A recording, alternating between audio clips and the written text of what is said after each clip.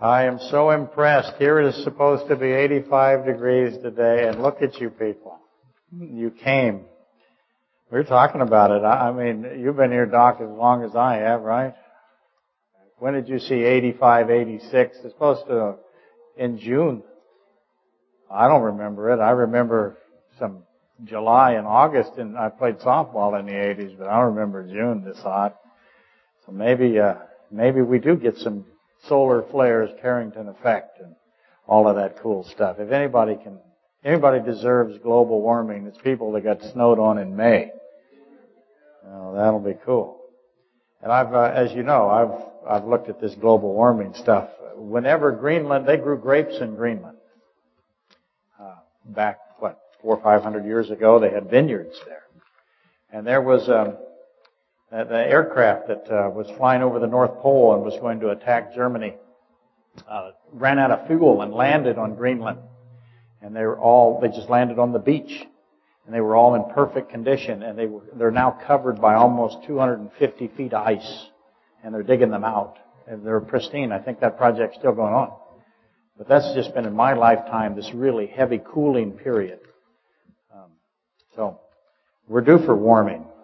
Maybe we get it. Today we have wow. Now I'm a little worried that I'm too loud. Huh? Lori, so you know, made, where is she? She made 100 hamburgers. So that means what? 20 apiece. I mean, how about cake? Did anybody bring cake? Banana bread. We're big winners. So, I don't know if there's any other announcements that I'm supposed to have. I doubt it. No meeting on July the 7th. We're going to take July the 7th off. That's Lori and I's big, almost final push on my mom's house is that week. And we're going to see if we can get it done enough to where we can get it stable enough to have the bank come by and tell us what to do next, if anything. So we're going to go ahead and miss that day during 4th of July. We anticipated that most people would have things to do anyway, and we'd end up kind of like today. But that's just how it is. I'm going to talk about last week really a lot here today because just so you know and you're not surprised, we had technical difficulties last week. We lost the first 15 minutes and we lost the last 10, 15 minutes. And so, I'm going to, as you might have remembered, I read a bunch of mail, and I did that because I've been getting a bunch of mail, and I'm going to have to kind of go over that again. Let me make sure I've got it all again. I do. The ones that I'm going to repeat, and they're almost always the same. They're asking questions about us, and so I feel like the very part that I did last week just for them didn't make it. So here I am again with this situation, and I know that's very frustrating to you folks who come, and I don't know how to deal with it other than to try to squeeze it in again and hope we get it this time. Is Lori got the kids then? Okay, well let's go ahead and fire it up. Can everybody hear me? Okay, we don't need to turn the fans off and make it colder in here or warmer, either one. Okay, we're going good. Ready, Terry? Here we go. June the 16th, 2013, lecture discussion number 113 on the book of Romans. And this, of course, is the special Father's Day lecture. And apparently it's 84 degrees in Anchorage, which is extraordinary. I was just talking about that. And I know you all want to know what the weather is. We're actually hotter than Sacramento. And not only are we hotter in the daytime, but we're hotter at night than Sacramento, which is pretty unusual, I think. That's where Lori's family is. So those of you who want to know why we know that. Okay, I'm going to have to begin lecture number 113 with more than a usual review because due to technical issues, last week we lost the beginning of the June 9th sermon, lecture 112, and we lost the conclusion, which always makes people very unhappy with me on the internet. We lost 10 minutes or 15 minutes on both sides, and so almost a total catastrophic failure last week, which means I need to repeat it. And once again, those of you who attend here get another beating, and I don't know what to do about it. It's just part of the problem that we have. It doesn't seem fair, and of course it doesn't seem fair precisely because it isn't fair. And again, that's just one of life's first lessons. Fairness in this fallen world is in short supply. I think of John Wayne all the time. I don't ask you why, or don't ask me why. I just love John Wayne. And as you know, he said, life is hard. It's a whole lot harder when you're stupid. And I just can't say that enough. That should be if I had a theme song, that would be it. A lot of times I mix cliches and say things that like life is not a bowl of fairies. That'll be funny to you later tonight. All of that leads to today's repetition of last Sunday's mail, which also got cut off and lost. And I read last Sunday's mail because it addressed our technical problems, and I wanted them to know that why we're having it. That you may remember that I wanted to do that. If you were here, all the internet people, I wanted to explain why we're struggling still with our recordings and our website postings. I get a ton of mail asking me that. And so let me recap that again so we get it there. We are a very small congregation. A few resources for you folks out there. I know you think because we have this internet presence that we must have a pretty large group. We don't. In the summer, it's really small. This is Alaska. And people run for the hills and they listen when they can. And we don't stop them. We think it's a good idea. But that means we just don't have the manpower. Everyone here has other commitments, other jobs. Some of us work every single day, week after week. That's me and Lori. We never get a day off. Think farmers. That's kind of what we're doing. And it's tough. And it's now summertime, and it's the only time I can really get anything done. And we hope to go as long as we can, even though I'm getting a lot older at this. So this is going to continue for a while. And that leads to problems like last week and problems, and I'll read your mail again this week because it got lost last week. But just to say it again, we're all very tired. We're paying the price for having to sell our building, our wonderful, beautiful building. We worked very hard, exhaustively hard on it. It had my basketball court in it. It had a pool table. I loved that building. We worked hard. And we couldn't hold it. We weren't big enough. And it was brutal. And we haven't recovered from that. People are we burned them down. And that's just how it is. So sad story short, we have trouble with the technical issues. We screw up a lot. We fall down, go boom. And last week was a prime example. So I got to reread this mail a little bit. I'm just going to go a lot slower. Just mention you folks and not read everything. David from Nebraska, he wanted to know why he's beginning to connect Judges 19 and 20 to Sodom and Gomorrah. And David is absolutely right to do that, and I'm going to get to that in a second, as a matter of fact, because of how it fits in today's lecture as well. And Sharon from Texas, let me read her again. And this is what she said. I think most of you were here, but it still was funny. She's always funny. Some new thoughts pursuant to hearing the latest batch of sermons, and particularly Romans number 105, BTW. And then she tells me what that means, because she knows I don't know. Okay? It would be ever so nice if we could get a weekly sermon or sermons rather than gorging every 5 to 6 weeks. I'm assuming posting them at the website immediately after they are preached is a goal. Yes, ma'am, it is a goal. And we're just going to struggle with that. Then she goes on to talk about Lot and makes the relationship with Noah, which that gets her to where David is with regard to Sodom and Judges. And then she says this, question, read the blog. And that makes me laugh because I'm supposed to be writing a blog. Yes, you all laugh. And I intend to, Sharon, but it's not going to happen in the summer, baby. There's nothing I can do.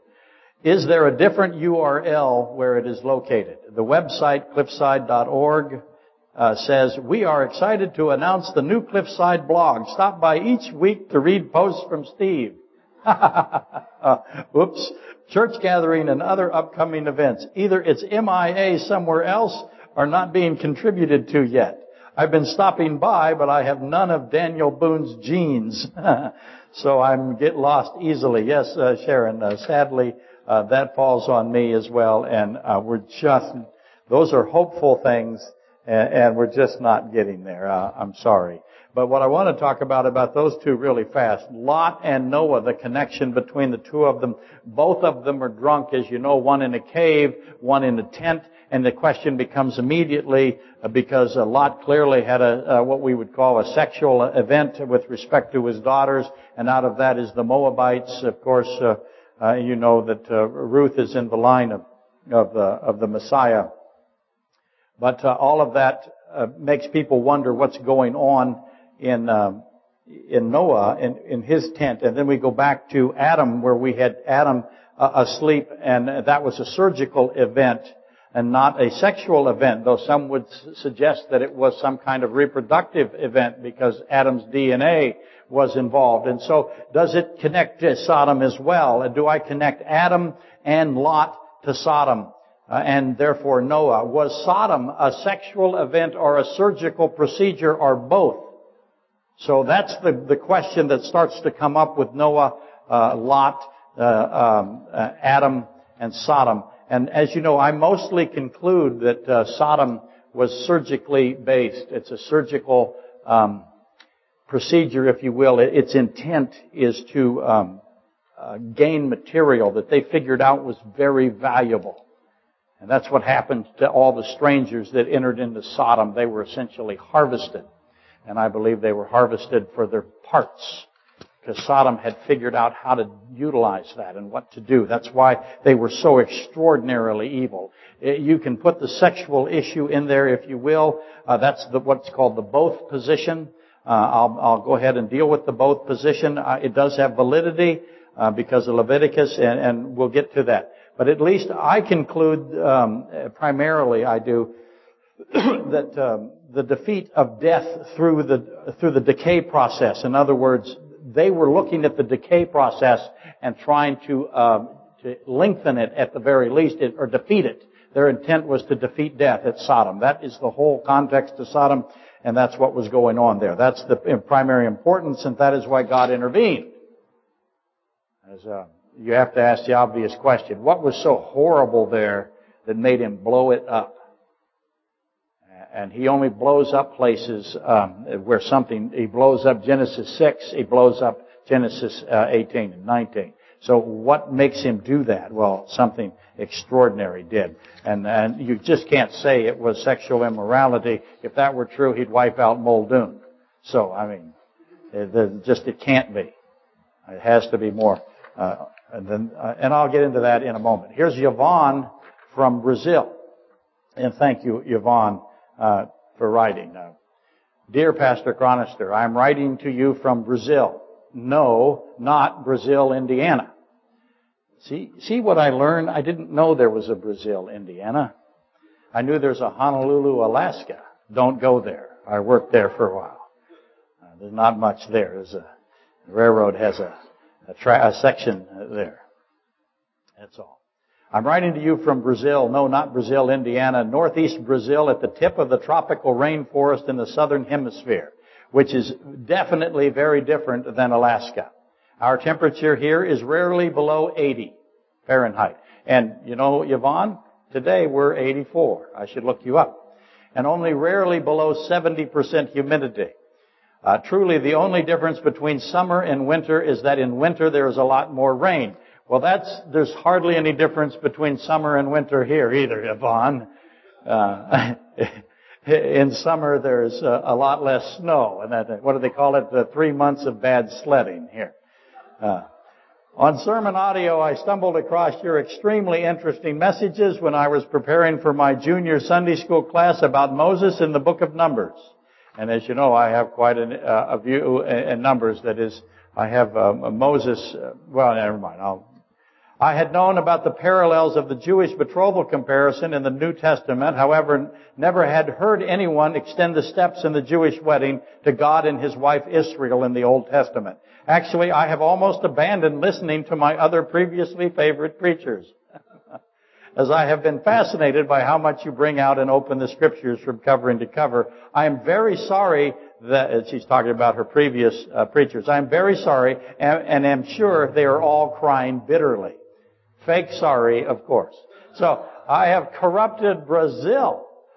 Come on, you have to give me some credit. I have many, many questions. However, perhaps the following will do for now. Then she asked,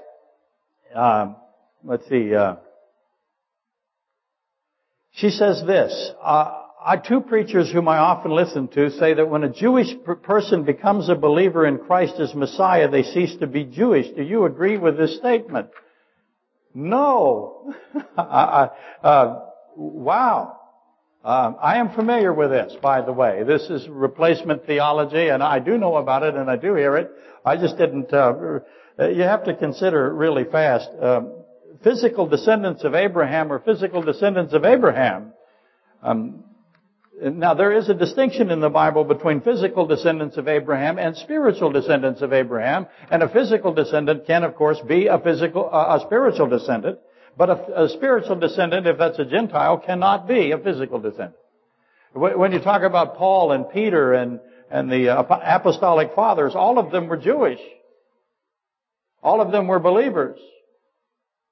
Did they lose their Jewishness? It's clear, obvious that Paul did not think that he had lost his Jewishness. He practiced as a Jew. He went to the Jews first. He made talits, not tents. He made prayer shawls. The name for talit is not in the Greek, and so it came out tent. He was not a tent maker. He maintained his headdress, if you will, for lack of a better term, his head covering work. He made them and sold them to the Jews. Never is there an indication that Paul thought he was anything but a Jew. So, and God, of course, has specifically many, many statements. We'll get to those in Romans. So no, Yvonne, I don't agree with that. And then she asked another question. Since there are so many significant events that occur on Jewish feast days, do you believe the rapture of the church will occur on a feast day? Yes, I do. I do. Which day is that day? We don't know. That's one of the things God says. He says, I hate your feast days, speaking to Israel. They had so corrupted them that He declares them to be something that He despises. They're no longer the feasts of Israel. They are the feast of the Lord. They are the feasts of Israel. They have added to them and corrupted them. And He says so in Scripture. So what days they actually are, that still might not be something that we can know. But and He does say that we won't know the day or the hour, but that we will be able to see the time gathering. We might even be able to see the door, and I think that's possible. And certainly, I believe it's feast day connected. Is it Pentecost or trumpets? That's a very good question, and I don't necessarily know the answer to that. I have my position, and yes, Yvonne, I do think it's trumpets, but I'll have to deal with that on a later date, not today. And now I have Armando. Dear Pastor Steve, from Naples, Florida. Dear Pastor Steve, I'm an avid listener of your sermons and have downloaded just about all of them. I went to your web page to get the latest sermons and you haven't posted any. I hope there is nothing wrong. Haven't posted any since April. No, Armando, and again, I'm reading all of these so that you folks will know we're hanging in there. That's where we're at. And we're doing what we can, and we'll just please have patience with us. We'll do better soon. I know that I say that a lot, but it just is what it is. Also, I can never find your blog on the Cliffside web page. Yeah. I know I have to do that. I will do it. It just puts me in a loop, he says, apparently. Please keep those sermons coming, especially the study on the book of Romans. The latest one I have is Sermon 107.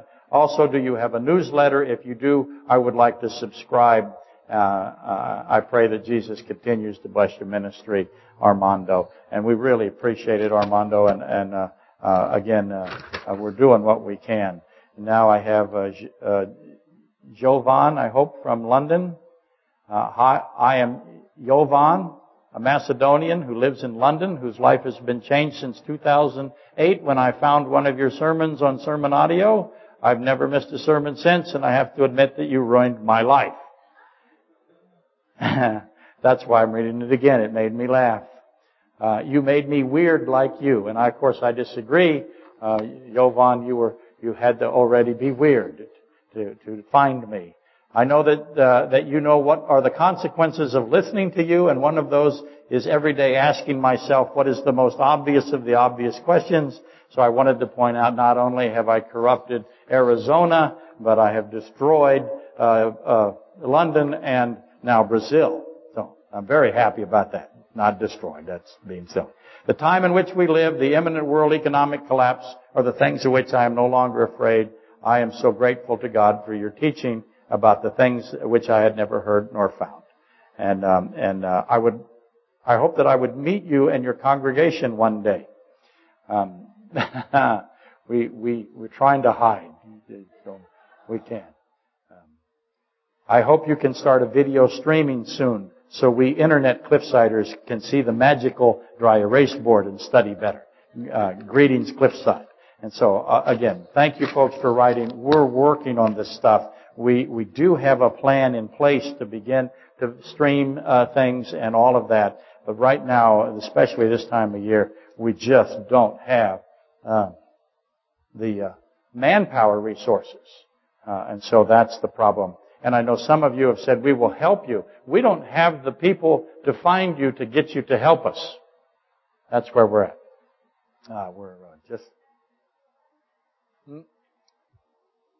We will endeavor to persevere. That's Chief Dan George. Notice John Wayne and Chief Dan George. Anyway, here we go. Where am I? Almost back to normal now, which is not necessarily a good thing, as you know. I've got to go fast because I've got to try to get as much in as I can and at least clean up what I did last week.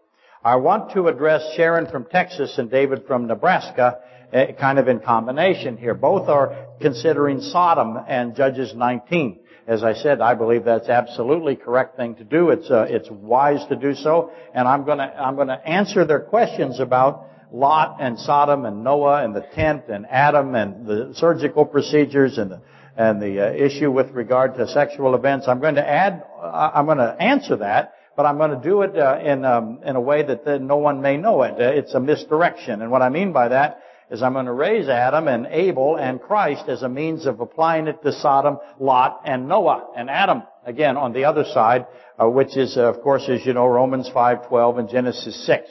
Essentially, maybe a little Genesis 18 and 19. So it's not necessarily going to be readily apparent, but I hope you're going to get it. So doing it this way, I think will connect everything for you. As you know, there's the issue of two deaths, right? Everybody should has hopefully thought this through. There is what we call natural death. Death by corruption, if you will. You want to call it that. Or death by eventual disintegration. That's happening to me. It's happening while I'm speaking to you. And it's starting to be apparent now. The crumbling or the deterioration of the body. I watched my dad deteriorate, almost decompose in front of me. In fact, he had an odor to him that I'll never forget. Because he was literally rotting. And so this age, sickness, disease, whatever you want to call it, it is death by corruption or death by decay, or what I like to call internal death.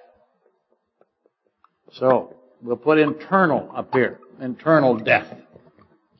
And so what's the other death? If that's death number one, then what would the other death be? Obviously, if it's not internal, it's death by, or not natural, if you want to call death natural, which I would argue that it is not intended and nor is it natural. It is an abomination. It is a consequence. It was never something that God placed here by design. It is man's free will that is the result, that results in death.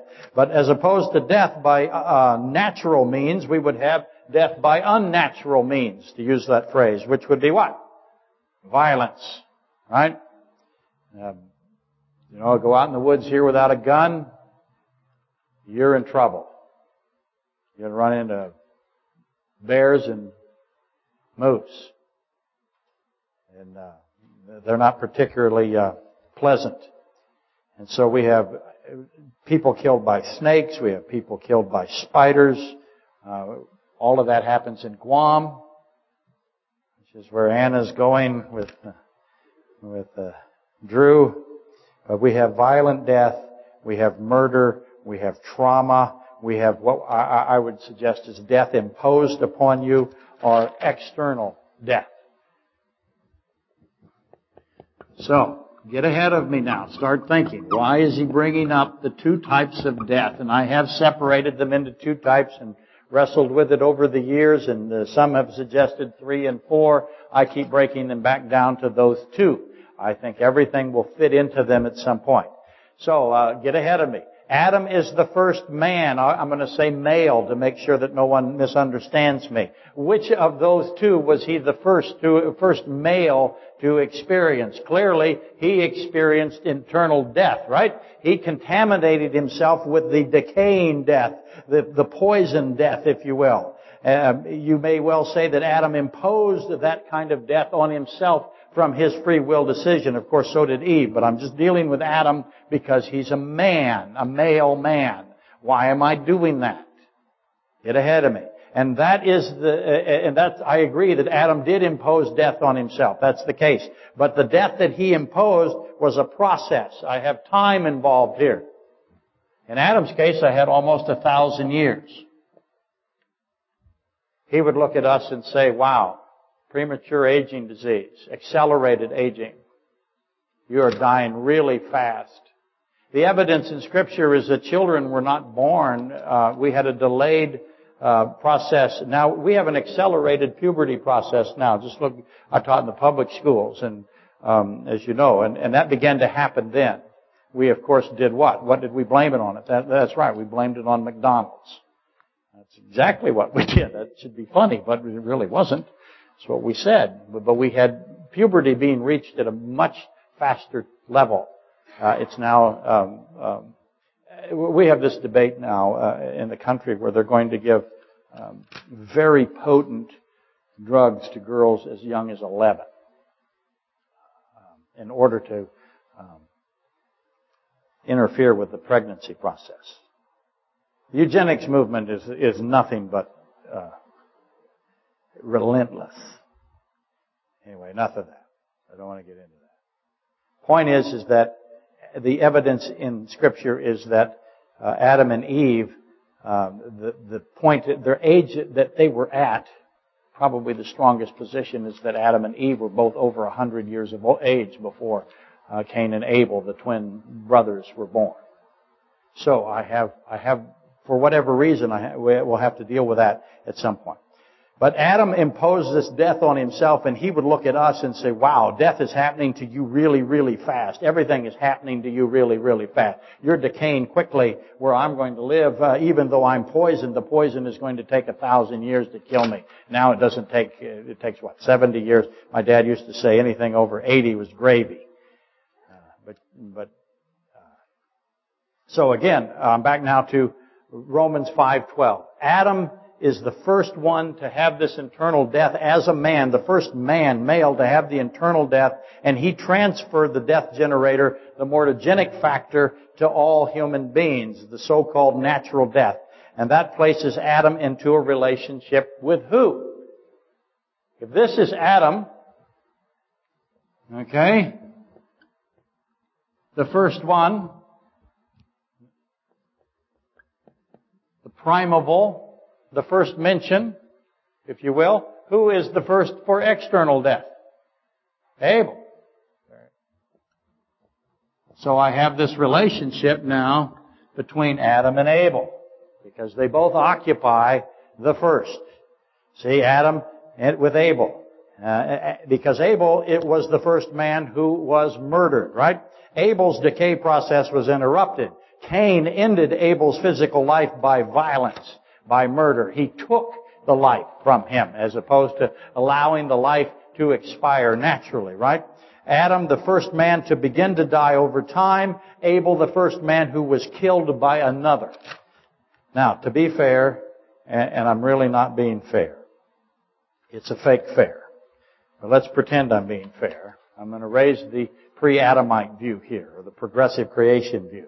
There are some who insist that death pre-existed Adam. In other words, I had Adam, he was not the first one to have the death factor in him, and Abel was not the first one to be violently killed. That they were in the garden. I'll go ahead and put this on the board really fast. They're in the garden, essentially, even though Abel and Cain are outside of the garden at that time. But while Adam is inside the garden, I have death all around the garden. I have animal death. I have hominoid death, if you will, or they don't call them Homo sapiens. They don't call them humans, but they say that they have human-like appearances. They would call them, of course, the transitional species between man and ape. So mostly ape with some human characteristics. So that's the pre-Adamite position. So that there was death before Adam, physical death, and surrounding Adam, simultaneous to Adam being in the garden, death was everywhere else outside of the garden. Again, pre-Adamite position, progressive creationism. What do I think of the view? I get asked all the time. It's a view that cannot survive any scrutiny at all. It's so easily destroyed. It's effortless to destroy that position. Easily invalidated, but nonetheless, it's very popular now. James Dobson, Hugh Ross, there's lots of people who seek the blessing of the monistic evolutionary philosophers or the movement. And that's inexplicable to me. Why do I want acceptance from people who believe I will cease to exist, we'll all cease to exist, all there is chaos and hopelessness and purposelessness? Why do I want them to be somebody who respects me? I just can't understand why that. I mean, that's like, it's inexplicable. There's no way I can explain it. There's no analogy. So we'll get there eventually. I have to deal with this. The reason that I do is because Einstein's theory of relativity demands it. It is necessary, let me say this, I'm not doing it in the summer. I'm going to probably wait until at least September for obvious reasons. But you must have a fundamental, basic capability of explaining and internalizing Einstein's theory of relativity. That's essential to understanding your Bible. So I'm going to make sure you have it. Because being the concept of time, at the rate of time, the fact that time is a created entity. By the way, that was not always we agree now. Isn't that interesting? The evolutionary monists, they now agree with us that time had a beginning. Where they used to think the universe was eternal in both directions. The universe had always existed. Now they believe that the universe, in fact, had a beginning, and of course, or matter and energy had a beginning, and therefore so did time. Okay, where was I? Adam, Abel, and Christ. Hopefully you are ahead of me and you've made all the connections. When I put Christ into the discussion here, okay, I have Adam as the first to have an internal death, a mortogenic factor that he imposed on himself, and I have Abel who has an external death. He's the victim of a murder that was imposed on him. How does Christ fit into this? Again, I want you to kind of get ahead of me here if you can, as best you can. I want you to recognize that these two things, these two events that are true, have spawned something that is not true, what I call two of the fundamental lies that are said about Christ. So let me put that up here. There are two lies that are related to this that are said about Christ. You should have already figured it out. One of them is that Christ's body went to corruption. What does that mean? That, by the way, as you know, is the Jehovah's Witness view. That Christ's body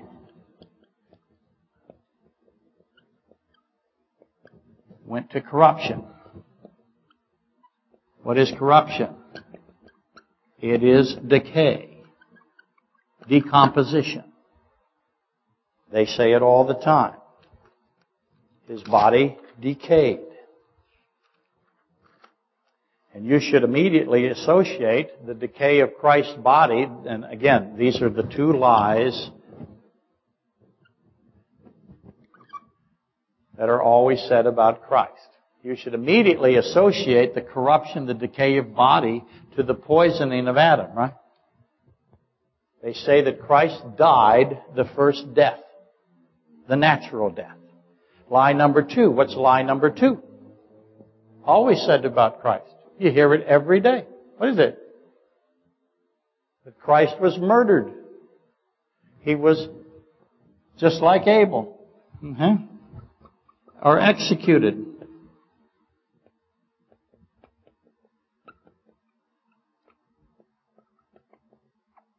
I can't spell today or write plain. Lie number one, Christ's body went to decay, corruption, decomposition. He died, the body died a natural life, or a natural death, And lie number two, Christ was killed or murdered or executed by the Romans or the Jews. They'll say both.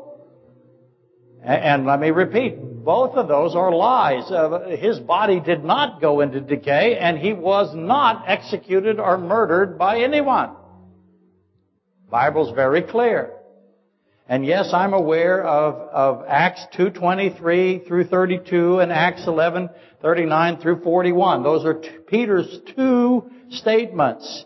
Those are let me put that really fast. You're going to run into that. People are going to say, what do you mean? Those are the Jesus God and the Him God. Okay, it's also one of the impossibles.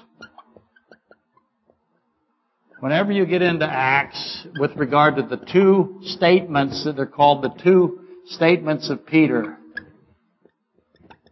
okay, just remember that's where the word Jesus God, there's no comma. It doesn't say Jesus, comma, God. It says Jesus God, almost as if it is one word, and that's the best way to read it. I'm not doing it right, so let me rewrite it better.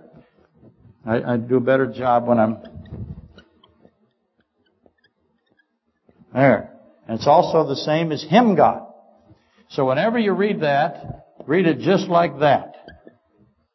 Crush it together, because that's exactly how the Bible is doing it. Those are the Jesus God and the Him God verses. And it's again, Acts 2:24 is the not possible, or one of the impossibles. Those verses of Peter's two statements are very complicated, very complex. You've got to add them together to understand what they mean. Don't read one without reading the other. Don't think they say something about Christ being killed by the Jews. Well, first off, you can't make a case for that. The Jews may have been cheerleading, but they weren't involved in the physical act. They certainly wanted it to be done, but it wasn't possible. The Bible is clear that it is not possible for this.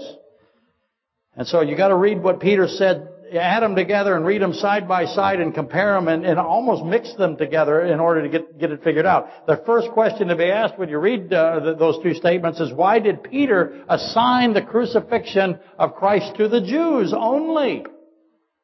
Because we know that isn't true. Why did he omit the Romans? And why did Peter say crucified, put to death, and killed by hanging when it is certain that Jesus extinguished His own life? John 19:30, John 10:17. He made it clear, you cannot kill me. You can't. I'm the Him God. or the Jesus God. You can't kill me.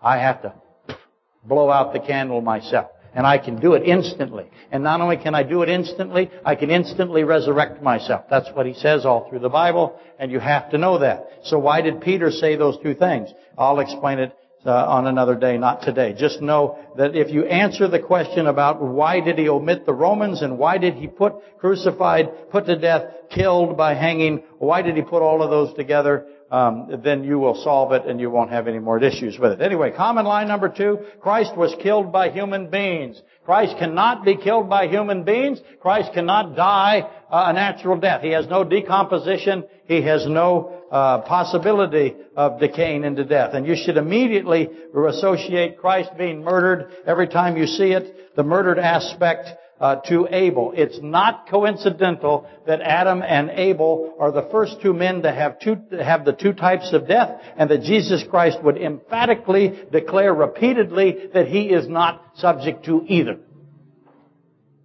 That's not a coincidence. That's purposed. Jesus Christ could not die from the aging process. He was not subject to death from internal sin. He has no internal sin. Duh. And Jesus Christ cannot be killed by external forces. He is not only omnipotent, but he is outside of time. How do you sneak up on someone who is outside of time? You can't betray him. You can't fool him. He's omniscient, omnipotent, omnipresent, outside of time, creator of time. You don't fool him. It's impossible. So to repeat, there is no internal death mechanism that exists in him and no external death force that can affect him. He's God himself in the flesh.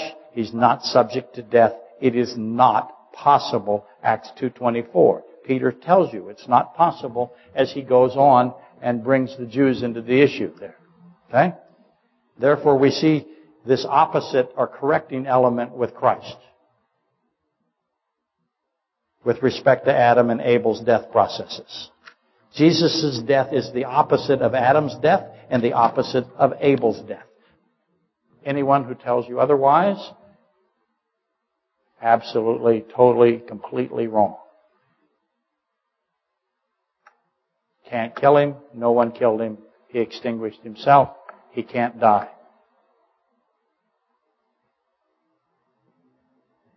In the sense that he cannot decompose. He cannot go into corruption. So, and that by itself, once you get the fact that every time you see one of those things, that it is bringing up Adam and Abel, and you start recognizing that Christ is the opposite. These are the first two men to have these deaths, and Christ sets himself to refute that for himself. Does that make sense? So hopefully you'll never be fooled by those bumper stickers again.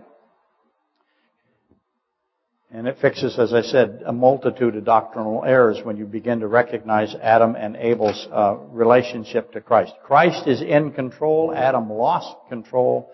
Christ must give up his life.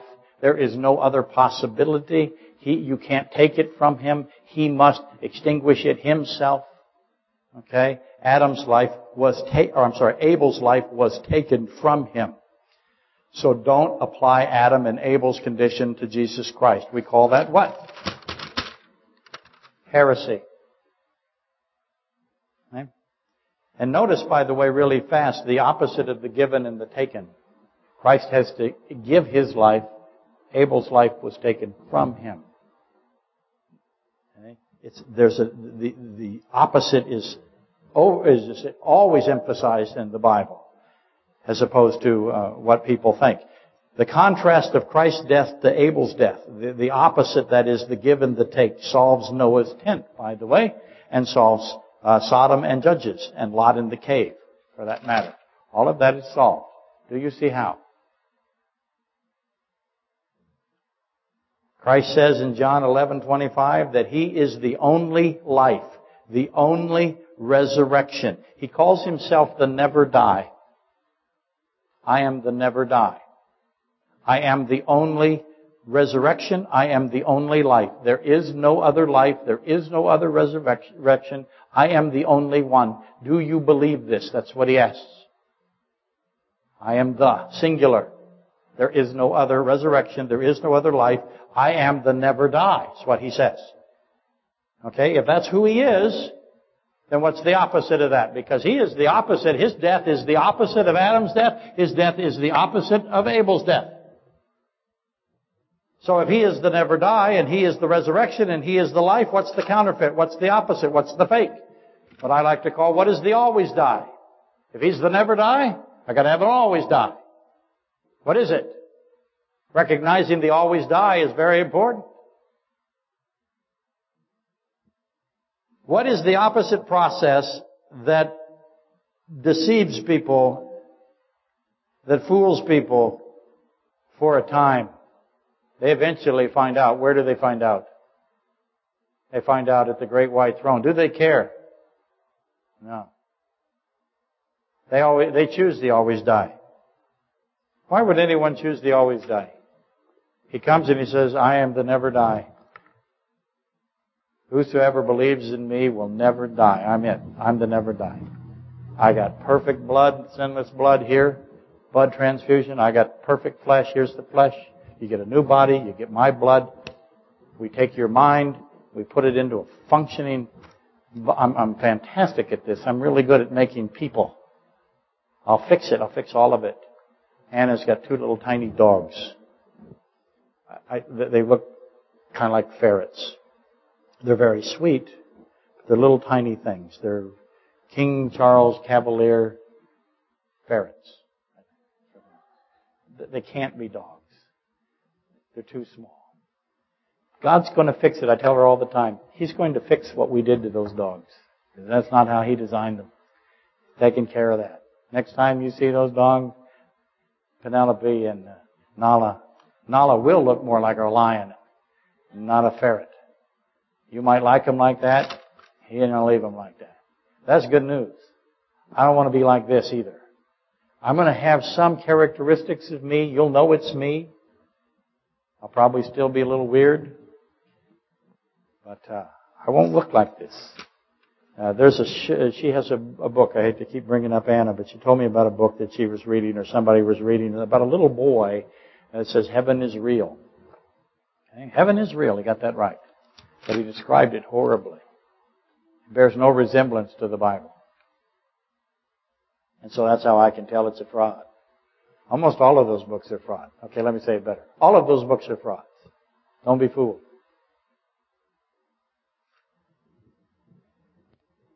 I'll go over that maybe another day. Maybe next week. Remind me how I can spot them as counterfeits.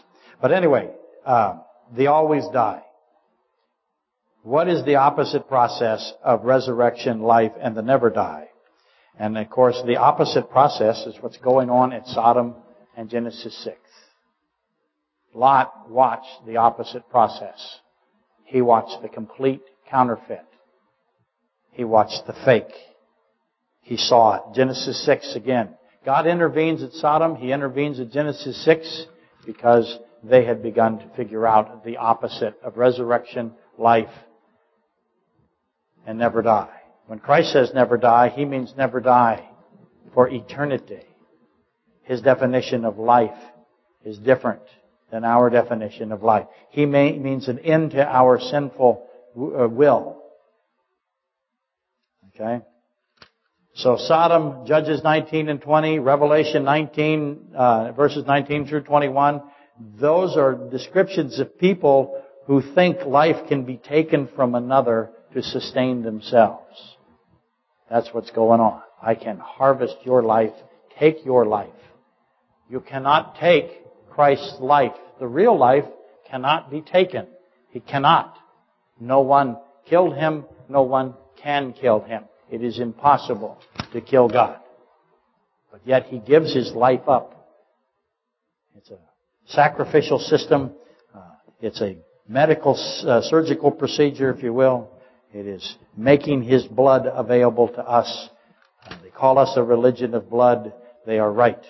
Out of the temple of Jerusalem were troughs that were, I don't know for sure how deep they were, but they ran for miles and they were filled to the brim with the blood. We are a religion of blood. That's a good thing. So anyway, Revelation 19 through 21 adds to the blind ignorance that Christ can be killed. Armageddon is about all of these people coming together thinking they can do something. What do they think they can do? They think they can kill the coming God of Israel. He's coming for Israel. And they think he can kill him. And they think they can kill his people. Arnold G. Fruchtenbaum, you're never going to wipe out the Jews. Never. Can't kill them. God's going to save them. That's His plan. It's always been His plan. They are the wife of YHVH. He restores them. Anyone who says otherwise never read his Bible. Okay. So off you go. I gave you enough information right there. Adam, Abel, Christ being, His death being the opposite of their deaths. How that fits into Sodom and Gomorrah and Judges 19. And Armageddon. And you now can figure it all out without me. So I'm going to clean up some more debris from last week while I can. Hopefully I make it. Where the interruption occurred last week is where I said this. And so I'm going to start from here and go really fast. Elijah knows that Elisha knows, and Elijah knows that Elisha knows, and Elisha knows that Elijah knows that Elisha knows. What we're talking about is 2 Kings 1 and 2, for those of you who weren't here. There's a conversation that occurs in 2 Kings 2 between Elijah and Elisha, and they both know that the other knows while they're talking, everything they said. They both know that the other one knows exactly what they're doing and what they're saying. They're not saying it for one another. They're saying it for the people that are listening to them. And that is one of the places in the Bible where that occurs between two men that's absolutely extraordinary. Everybody knows, and everybody knows that everybody knows. When I say everybody, I mean Elisha and Elijah. Okay? And that's what makes 2 Kings 2 so important. That display, this conversation that they have between two who are saying and doing things for those who are watching and listening. What is that? That is a picture of who? Jesus Christ. When He talks, when the triune God talks to itself, if you will, out loud, there is no reason for Christ to ever speak out loud to Himself. When He's on the cross quoting Psalm 22, my God, He never says, my God. He always says, my Father. You know immediately that He is speaking not to Himself. He doesn't speak to Himself. He's God. If He's allowed, it's because it's for our sake. In that case, it was for the sake of Israel. Because that is exactly what they say as they are in Basra at the end of the age. So this conversation is picturing Christ. Elijah and Elisha know already everything they say and do is said and done for those who are standing near them. That is why Elisha says to his people there, keep silent. Don't ask me if I know. I know. Don't even think I don't know. He's a picture of Christ. Do not ask Jesus Christ if He knows. Never say to yourself, I wonder what Jesus thought about that. I wonder if He knew that. I wonder, He knows. He's omniscient God. It is shameful to say it. Elisha portrays the omniscience of Jesus Christ. He does it here in 2 Kings 2. He does it in 2 Kings 5:26. He does it in 2 Kings 6:32. Elisha, the prophet, is known. That's one of the things he does, is portray the omniscience of Jesus Christ. Jesus Christ is God Himself. He knows all things. That's what John 19:17 is about. That's Peter. Never question the omniscience of Christ. It's shameful. That's what 2 Kings 2:17 is about. Be silent. Never say that. It's shameful to say that Christ doesn't know. It's drivel. It's blasphemy. Quit it.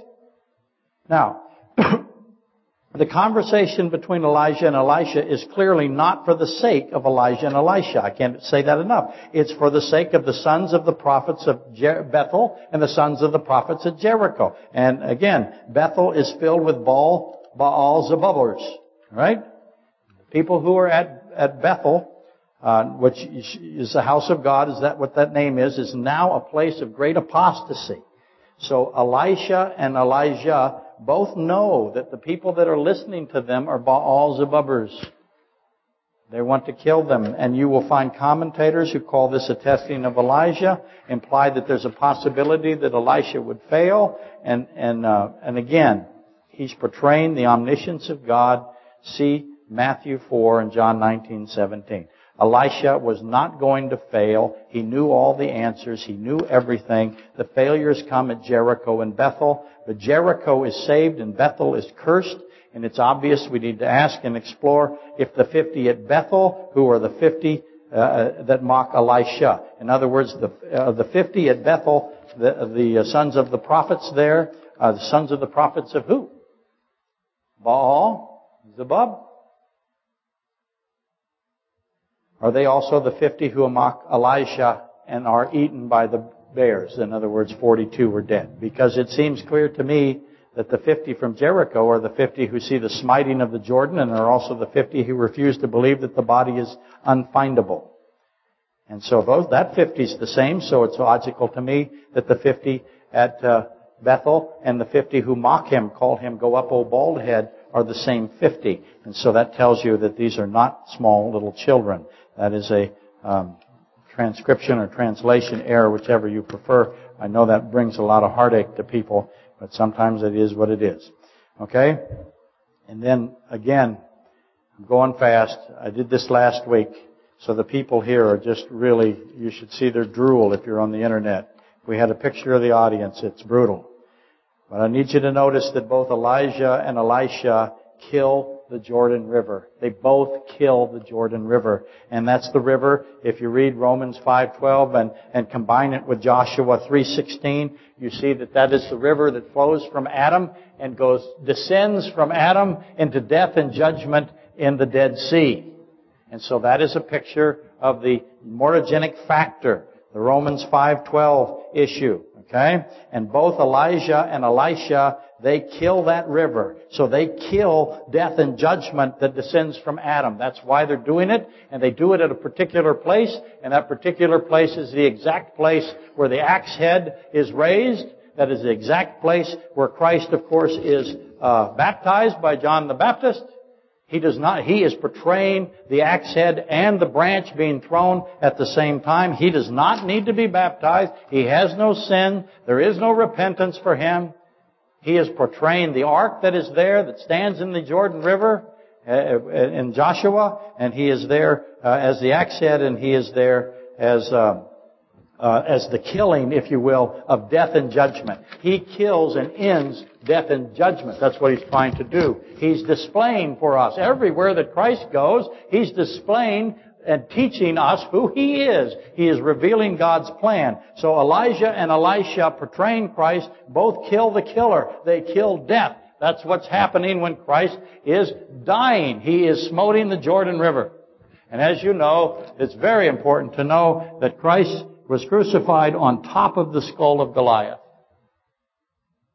When you've got that, David cuts the head off of Goliath, as you know, and he buries it on the exact place where Christ is crucified. Christ orchestrates and designs his crucifixion so his feet are on top of the skull of Goliath. That is why it's called Golgotha, or Goliath, the skull of Goliath. That is where he was crucified, the Garden of Golgotha. Okay? And so Elijah and Elisha kill the killer. They kill death, and they picture Christ killing death or ending sin.